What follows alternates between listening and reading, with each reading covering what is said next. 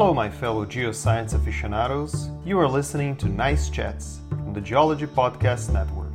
I'm Dr. B, and in each episode, I will interview an expert in various areas in geoscience and share with you a little bit of their knowledge and expertise in the research of natural problems.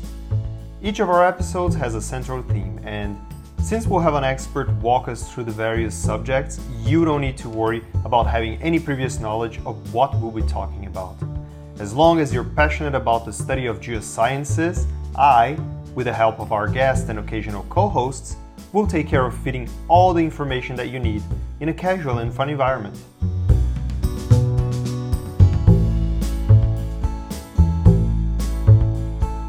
Today is part 2 of the Rebecca trilogy. Our last Rebecca episode was the Research Fellowship of the Ring.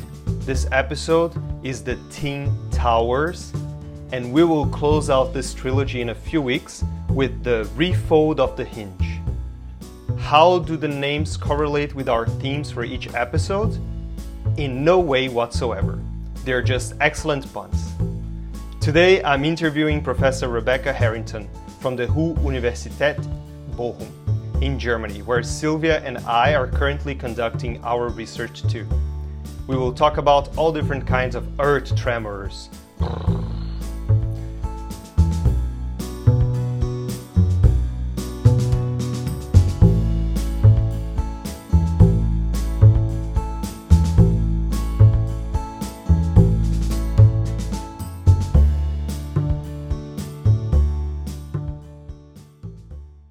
Hi Rebecca, welcome to Nice Chats. Hi, thanks for having me.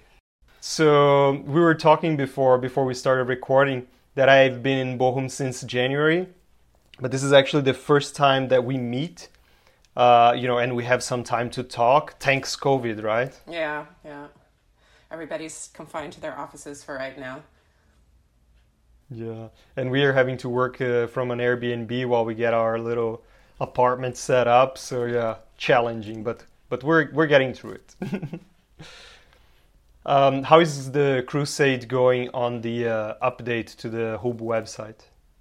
It's going pretty well, actually. Right after we talk, we have a meeting with the web design company, which is redoing the website. They're finished with the design phase, and they're now currently working on the technical implementation. So pretty soon we're going to need some nice field images or thin section images or pretty pictures, basically, to upload as content on our new website. So you guys can go ahead and be searching through whatever files you have that you want to share. That's great. We had at Curtin, when I was doing my PhD, we had a Zeiss that takes automated panorama pictures, very high quality. And so I have like some pretty amazing pictures of massive sulfides that are pretty cool. Oh, great. Looking forward to seeing them. Okay, so here in Nice Chats, we always like to kick things off with a game to break the ice, okay?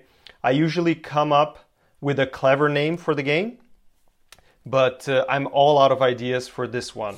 So I'll be taking suggestions from our listeners. If you, listener, have a good idea about what this game can be called, please send it to me on our email or on our socials.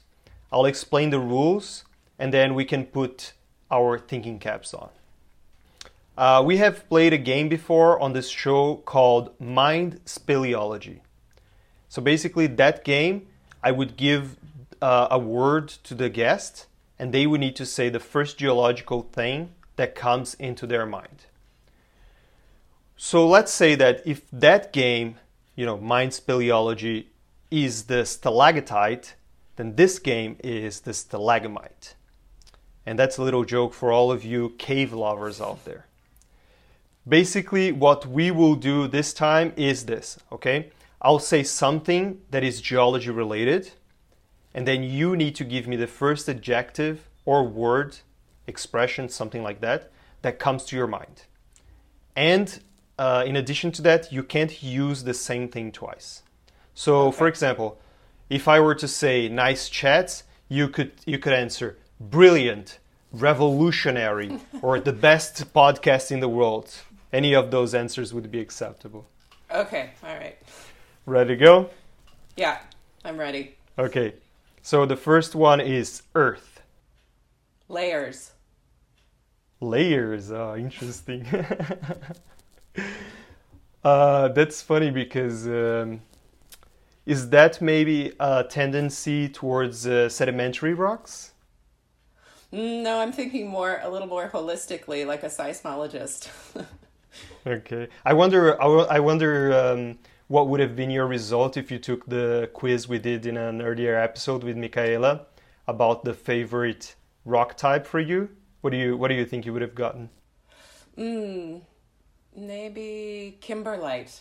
Kimberlite. Okay. And the reason I say this is because I was in the field with students once, and they played this game where you had to pick the rock which best describes you. And so when I thought about it, I thought, well, maybe kimberlite, because I would be observed in the field far from my place of origin, I guess. Okay. Well, keeping in theme, the next one I have for you is rocks. Oh, there's so many adjectives that come to mind. Crystalline. Crystalline. Okay, that's a good one. I would have said maybe tasteful. Because you know how people joke that you can lick rocks? So. Right. Okay, ocean. Microseismic noise. Oh man, that is completely different from anything I would have answered. Field summer campaign in California. Anza Borrego. What is that? That's where I did some structural geology mapping as a student, and it's a really beautiful area in Southern California, and I just have a lot of good memories of camping with my fellow students and being in the field with my mapping buddy. I come from Southern California, so there are lots of places I would think of, but yeah, I don't know. That's the first one that comes to mind, I think. That's cool. And now the final one is Field Winter Campaign in Germany. Oh, boy. I haven't done that yet. I don't know. Mud. Yeah. Mud. Or coal. Yeah, maybe coal. That's true.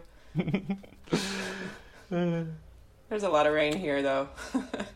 Yeah, true. That's why I picked winter, because I thought, man, that would have been a terrible experience. Yeah. But on the other hand, I'm sure that summer field camp in Germany is lovely. That's true. I would assume so. I actually haven't done much field work here yet. I would kind of assume there are lots of thorns around from wild blackberry bushes, but I don't know. Can't say from experience yet. So I'm gonna go on a limb here and say that we are 2 for 2 on awesome Rebeccas so far. I can't wait to see where this trilogy takes us. If you have ideas for future episodes or guests, please write to our email, nicechats@gmail.com. We would love to hear from you. You can also follow us and message us on our social media pages, which are listed also in the show notes. And please subscribe to Nice Chats with me, Dr. B, and tell your friends about the show. And if you like your podcast, give us a 5-star review. Thank you.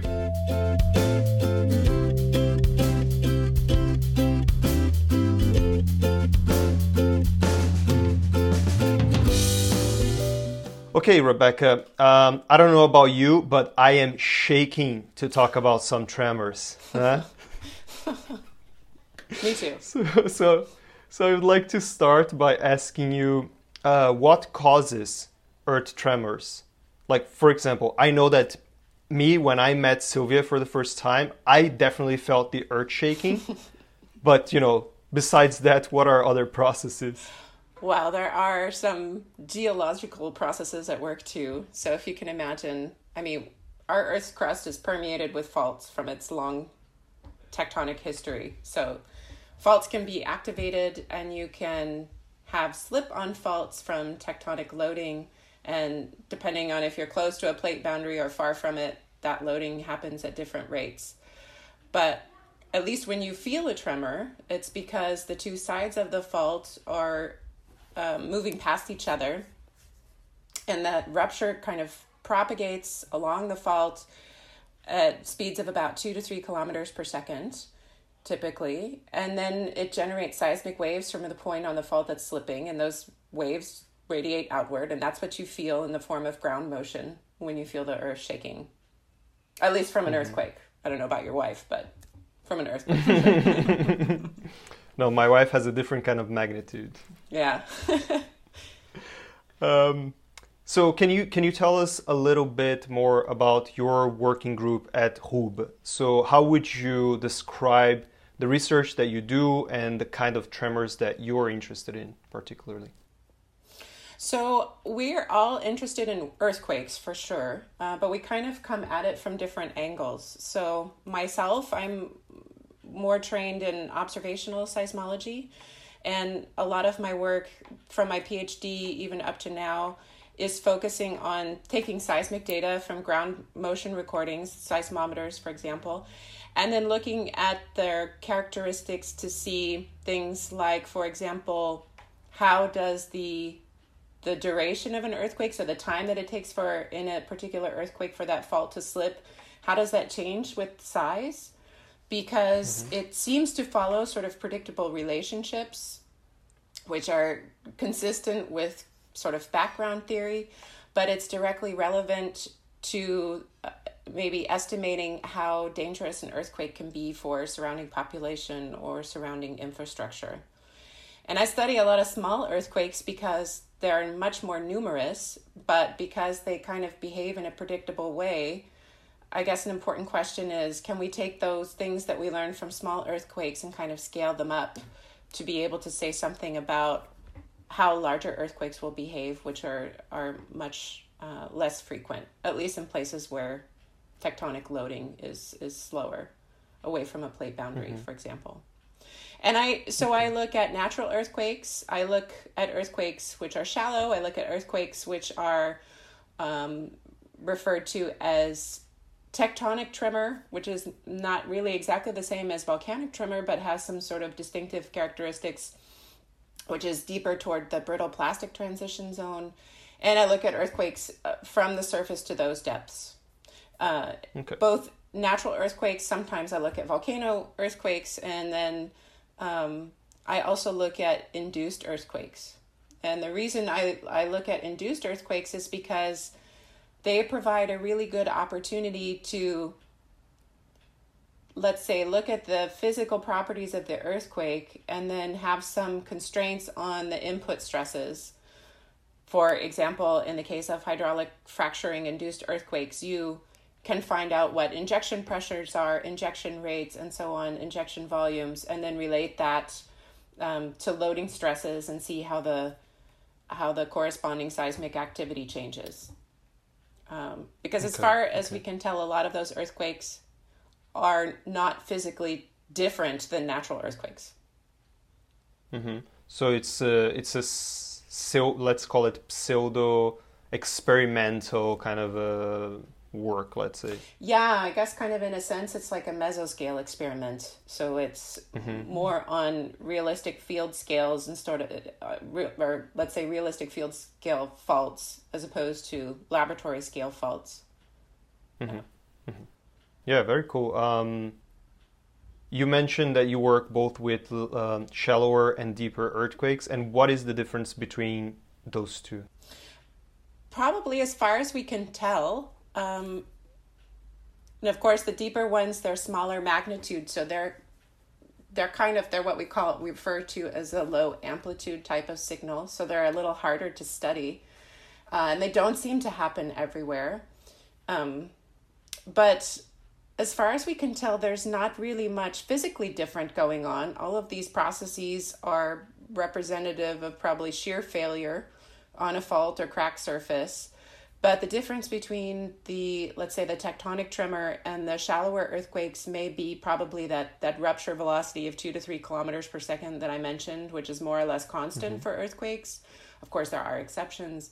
But the deeper ones probably rupture a little bit more slowly, which probably makes sense because they're under higher pressure, under higher lithostatic pressures and have warmer temperatures. They tend to occur around the quartz brittle plastic transition. So it's all sort of, I guess, consistent with intuition. And is there any difference to which kind of tectonic settings we find one or the other? Yeah, so a lot of, well, earthquakes happen everywhere, down to the brittle plastic transition, or what we call the seismogenic zone. On transformed plate boundaries, it goes down to about 12 to 15 kilometers depth, depending on what the geotherm is in a particular area.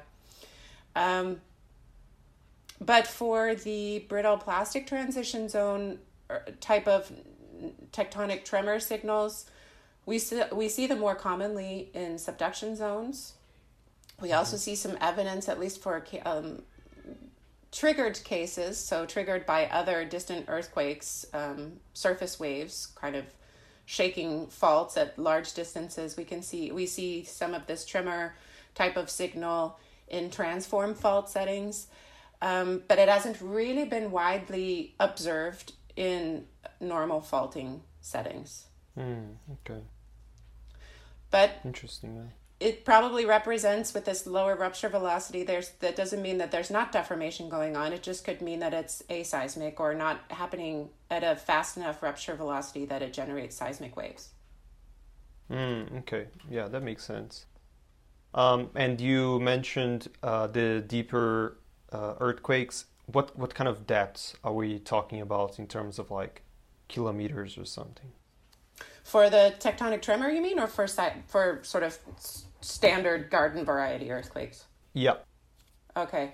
So for tectonic tremor, for example, along the San Andreas Fault near Parkfield, there's quite a bit of vigorous tremor activity in a little town called Chelam, which is basically, and town is kind of generous. It's a post office, I think, and a gas station. But at this location in California, they've been located at depths as shallow as about 16 kilometers down to about 30 kilometers.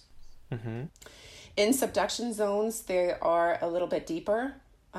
They're also maybe around 35 kilometers depth or so. But there have also been observations of shallow tremor for example, in subduction zones around the accretionary wedge, where also earthquakes are no longer generated, where it's thought that there's probably a lot of aseismic deformation going on. Yeah, right. That's cool.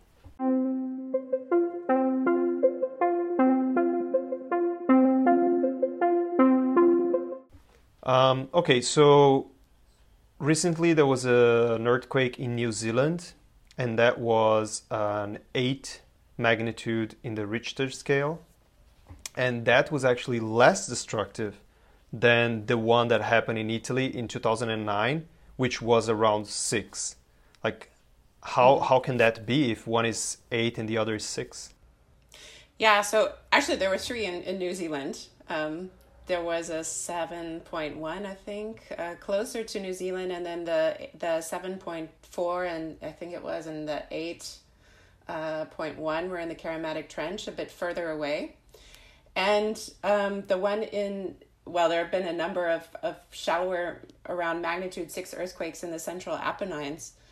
But there are a couple of factors which influence how much shaking you feel as a person if you're near an earthquake when it happens. So some of them are related to the earthquake themselves. So for example, if you have an earthquake in a subduction zone that happens, so earthquakes in subduction zones, of course, can happen deeper because you've got cold material being subducted below, at the plate interface below the overriding plate, and that cold material stays brittle down to greater depths. And when you have brittle material, that's when you can get an earthquake. But if you get a deep earthquake, it doesn't tend to generate as much surface wave energy. And so probably if you remember back to your sort of intro seismology course, when you look at a seismogram, you see the first what are called the body wave arrivals, the P wave and the S wave. And then later on, you see the surface wave arrivals, the Love wave and the Rayleigh wave. Well, the Love wave and the Rayleigh wave, if you go flip back to your textbook example, are much higher in amplitude than those body wave arrivals, those P waves and S waves. And the S waves are still larger than the P waves. But it's those amplitude is, if you square amplitude, that's proportional to energy. So if you're standing on the surface of the Earth and you experience some large amplitude waves passing through, then you feel a lot of seismic energy. So the deep earthquakes don't generate surface waves as efficiently as shallow earthquakes do. So that's one factor. Another factor is, of course, amplitude decays with distance. So if you're close to an earthquake, then you're going to, and even if the earthquake is smaller, then you may potentially feel a larger shaking amplitude than if you're much further away from a larger earthquake. So if you look at, I think the USGS, it's either USGS or the IRIS website of expected shaking from the Karamatic Trench earthquake in New Zealand, they were so far away that it was not expected that anybody on the North or South Island felt that earthquake, because it was far enough away. On the other hand, in the Central Apennines, it's a densely populated area. Well, maybe not compared to the rest of Italy, but Europe is densely populated compared to a lot of places. And so if there were a significant number of people who were probably close to those earthquakes, or certainly in L'Aquila, in the case of L'Aquila, for example, where they experienced high amplitude shaking, even though the magnitude of the earthquake was smaller. There are a couple of factors that are not necessarily related to the earthquake itself, but related more to what we call site responses and have to do with our infrastructure, which are more related to something called intensity of shaking. So that's the intensity of shaking that you experience. So if I have, let's say I have 2 magnitude 6 earthquakes in the Apennines, and you and Sylvia are located in 2 different locations. Let's say you're standing on a hard rock site and Sylvia's standing on a site which has a lot of loose sediment or sedimentary rocks and so on. There's something called seismic impedance, which can amplify the waves which pass through in a certain area. And softer sediments or softer rocks can have a higher seismic impedance and can amplify the shaking. So even though, let's say you, on these 2 sites that you 2 are standing, if they're, let's say, 100 kilometers from the epicenter, Sylvia is probably going to experience much more intense shaking than you are on a hard rock site. And then finally, let's say you're in different kinds of structures. If a person is in an unreinforced masonry structure that is less strong and can experience more damage in an earthquake, as opposed to a wooden structure, for example. My husband, who's German, who is did his PhD also in California with me, always asked me, why are these residential houses built with wood frames? You know, he's used to this solid, sturdy, good quality German construction. And I explained to him that for residential structures, they are stronger in earthquakes. They withstand shaking because they can handle shear stresses from seismic waves passing through. And so the integrity of the structure is also going to play a role in terms of what kind of, how strong it is, whether it withstands shaking or not, and kind of what ground shaking you experience when waves pass through whatever location you're at when an earthquake happens. Yeah, that's very interesting. Have you ever felt an earthquake? I mean, coming from California, maybe you have experienced that? Yeah, I felt a few. And which one was the biggest one you've ever felt? The biggest one I felt was the Hector Mine earthquake in 1999. I was a student, and but it was at like 2 or 3 in the morning, and I was about 150 kilometers from the epicenter. So it wasn't scary, and I was really disoriented. But I woke up because my bed was rocking back and forth. And I just thought, oh, that's cool. And I went back to sleep. And I don't think I really realized what was going on until the morning when I woke up and then read the news. But I felt also as a grad student, I was in Santa Cruz and I felt an earthquake. I think it was also maybe somewhere between 50 and 70 kilometers away. And also, I was also dozing off. It was in the evening. I think I was falling asleep. I did experience one as a teaching assistant, as a grad student. Also, my advisor taught sort of an introductory earthquakes class, and I was proctoring the final exam. There were about 3 students left, and I sort of felt a really small high frequency shaking, and I thought, oh, that's an earthquake, and it was close to Palm Springs. And so I counted the time between the P and the S wave, and then the rough rule of thumb is if you feel both and you multiply it by 7, that tells you how far away the earthquake was. And then the other students felt the S wave, and they all looked up and said, did we get an A on the exam? Because, this is the earthquakes course, and we just had an earthquake. Like, nah, did they get an A? I don't remember. One of them, I'm guessing not. But the only time I've ever felt an earthquake was in Perth in Western Australia, of all the places. Like, you imagine that these very old terrains, you're never going to feel an earthquake. But they do have some tremors over there. And that was the only time I've ever felt anything. Huh, interesting. Yeah. Because in Brazil, like, there isn't a lot of earthquakes. There are a few in my state of Minas Gerais, around the northern part of the country. There are a few, but not very common, really. So how do geoscientists monitor earthquakes? And is it possible to predict when there is going to be an earthquake? Or are there any indicators of, big upcoming earthquakes? So generally we measure them or monitor earthquakes with seismic networks. So we have seismometers which measure ground motion, and depending on whether you have a seismometer installed close to a fault where you expect a large earthquake, then you would probably install what's called an accelerometer, and instead of measuring ground velocity, you want to measure strong shaking, so you measure ground acceleration. And then a lot of seismometers, which are very sensitive and measuring earthquakes over a broad frequency band, close in distance or far away in distance, are called what we call broadband seismometers, and they measure ground velocity.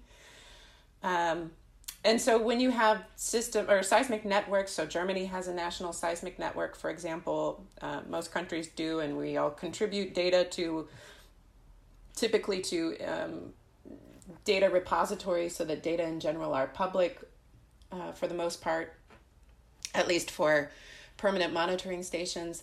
And then with those data, you can locate earthquakes and create what's called an earthquake catalog, which is basically a list of earthquake, what we call origin times, so the time that it happened, and the hypocentral location, which is latitude, longitude, and depth.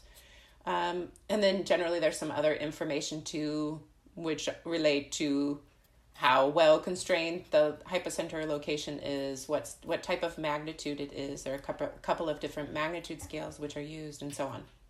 Mm-hmm. And so, for example, I myself, for my research, have 13 seismic stations that I usually deploy in sort of project type work, and oftentimes make use of permanent networks and sort of augment them for whatever kind of research objectives a certain project is trying to study, for example. Mm-hmm. What was the second question again? About predicting them. Oh yeah, about predicting earthquakes. So predicting is kind of a dirty word in seismology. We typically say forecast because basically what we can do are give probabilities about, usually when you see seismic hazard maps, it's usually a probability of exceeding some certain ground shaking in the next 30 or 50 years, for example. When a big earthquake happens, we can do a fairly good job of predicting, forecasting aftershocks, because according to a couple different sort of empirical laws, we expect, let's say, if a magnitude 6 earthquake happens in the Apennines, we can expect that the largest aftershock will be roughly an order of magnitude less than the main shock. And we can expect a certain decay in time, what we call, with an empirical law called Omori's law decay, and we expect for every magnitude 6 earthquakes in a large spatial area in a large amount of time 10 magnitude 5s, 100 magnitude 4s, 1,000 magnitude 3s, and so on and so forth. So we can use these empirical observations to make good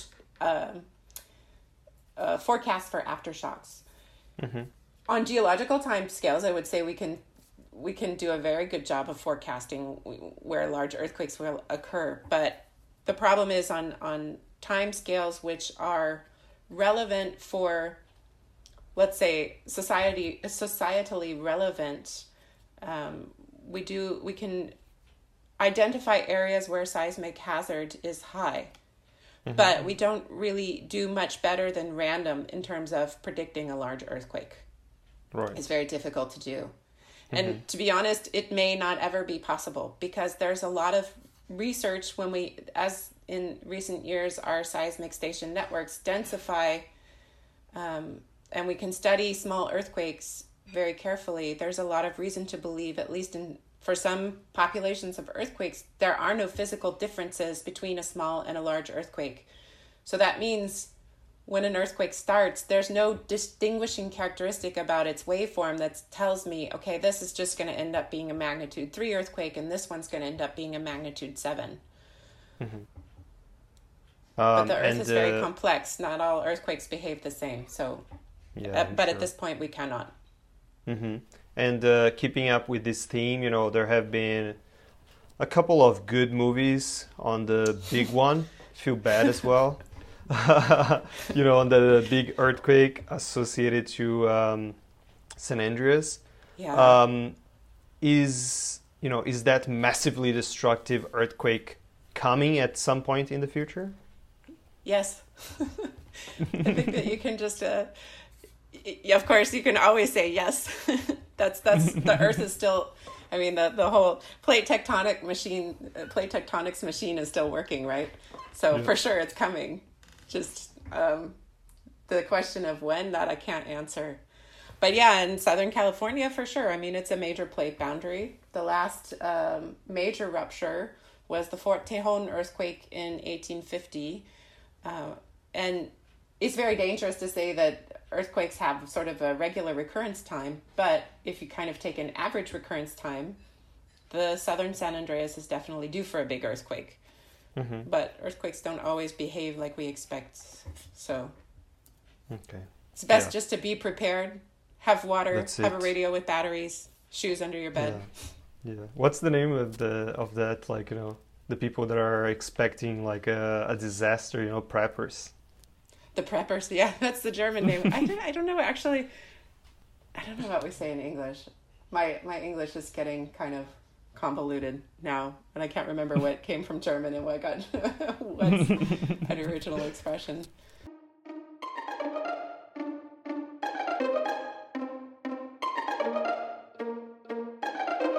For our next segment, we like to ask always the same 3 questions at the end of every episode.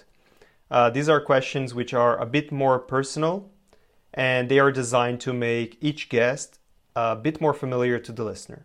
They also allow us to compare experiences and opinions across all of the geoscience research fields, and they have been recently reshaped thanks to the Rebecca Trilogy Part 1.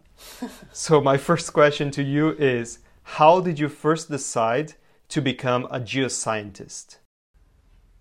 I think I remember when I was in elementary school, we had an earthquake drill where we had to get under a desk. I think we had to get under a desk or something like that.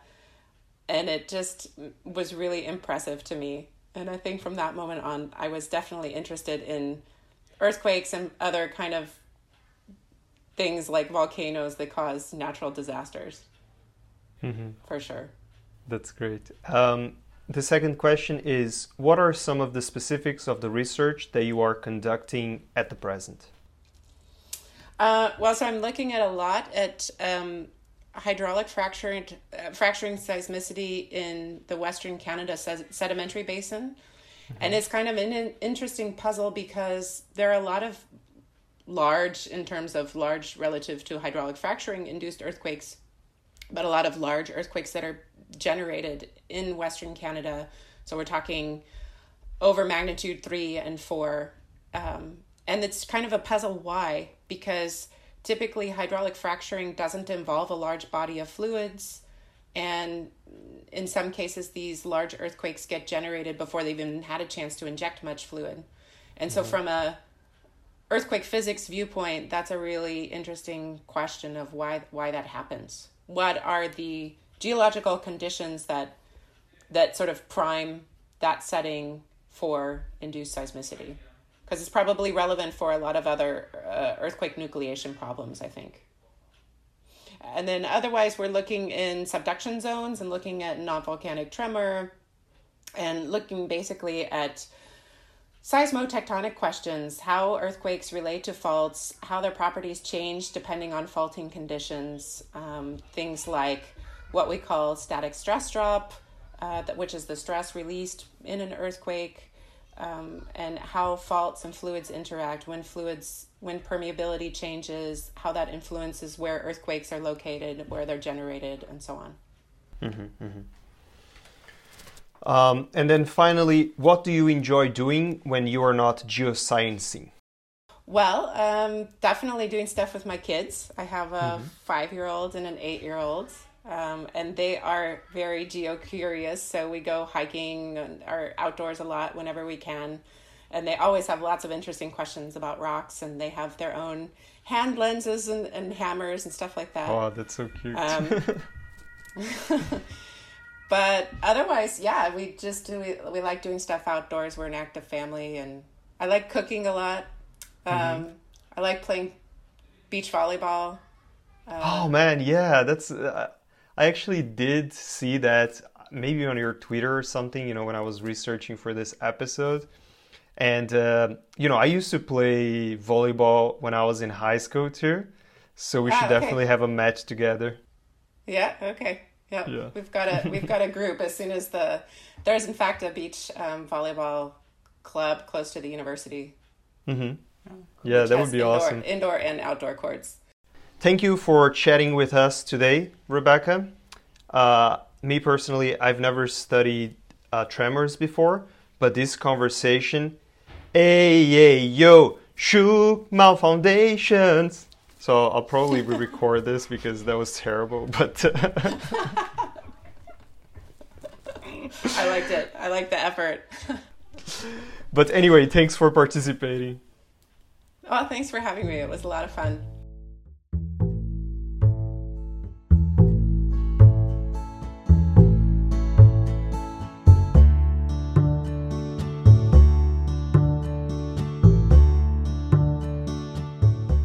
Here's another try.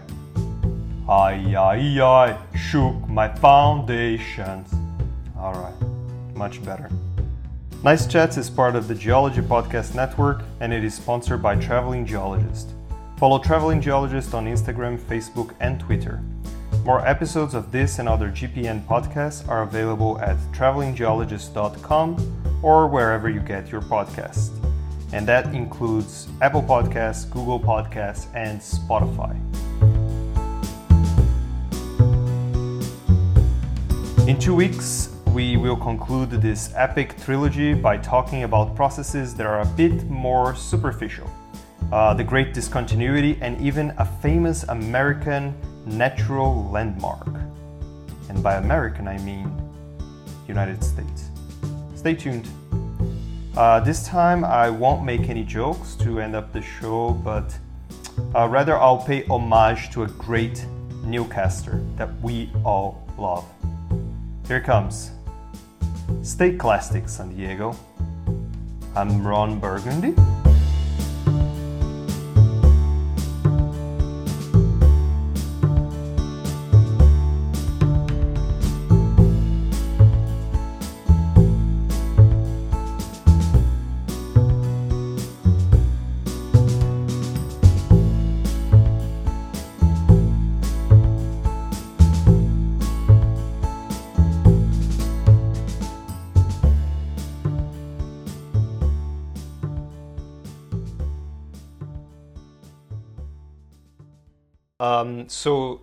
So at this point, we'll, I usually put like a little intermission So I have a problem with my ears that they don't fit traditional earphones, so they're always falling. It's a real pain. I need to buy some better ones, you know. Okay, anyway.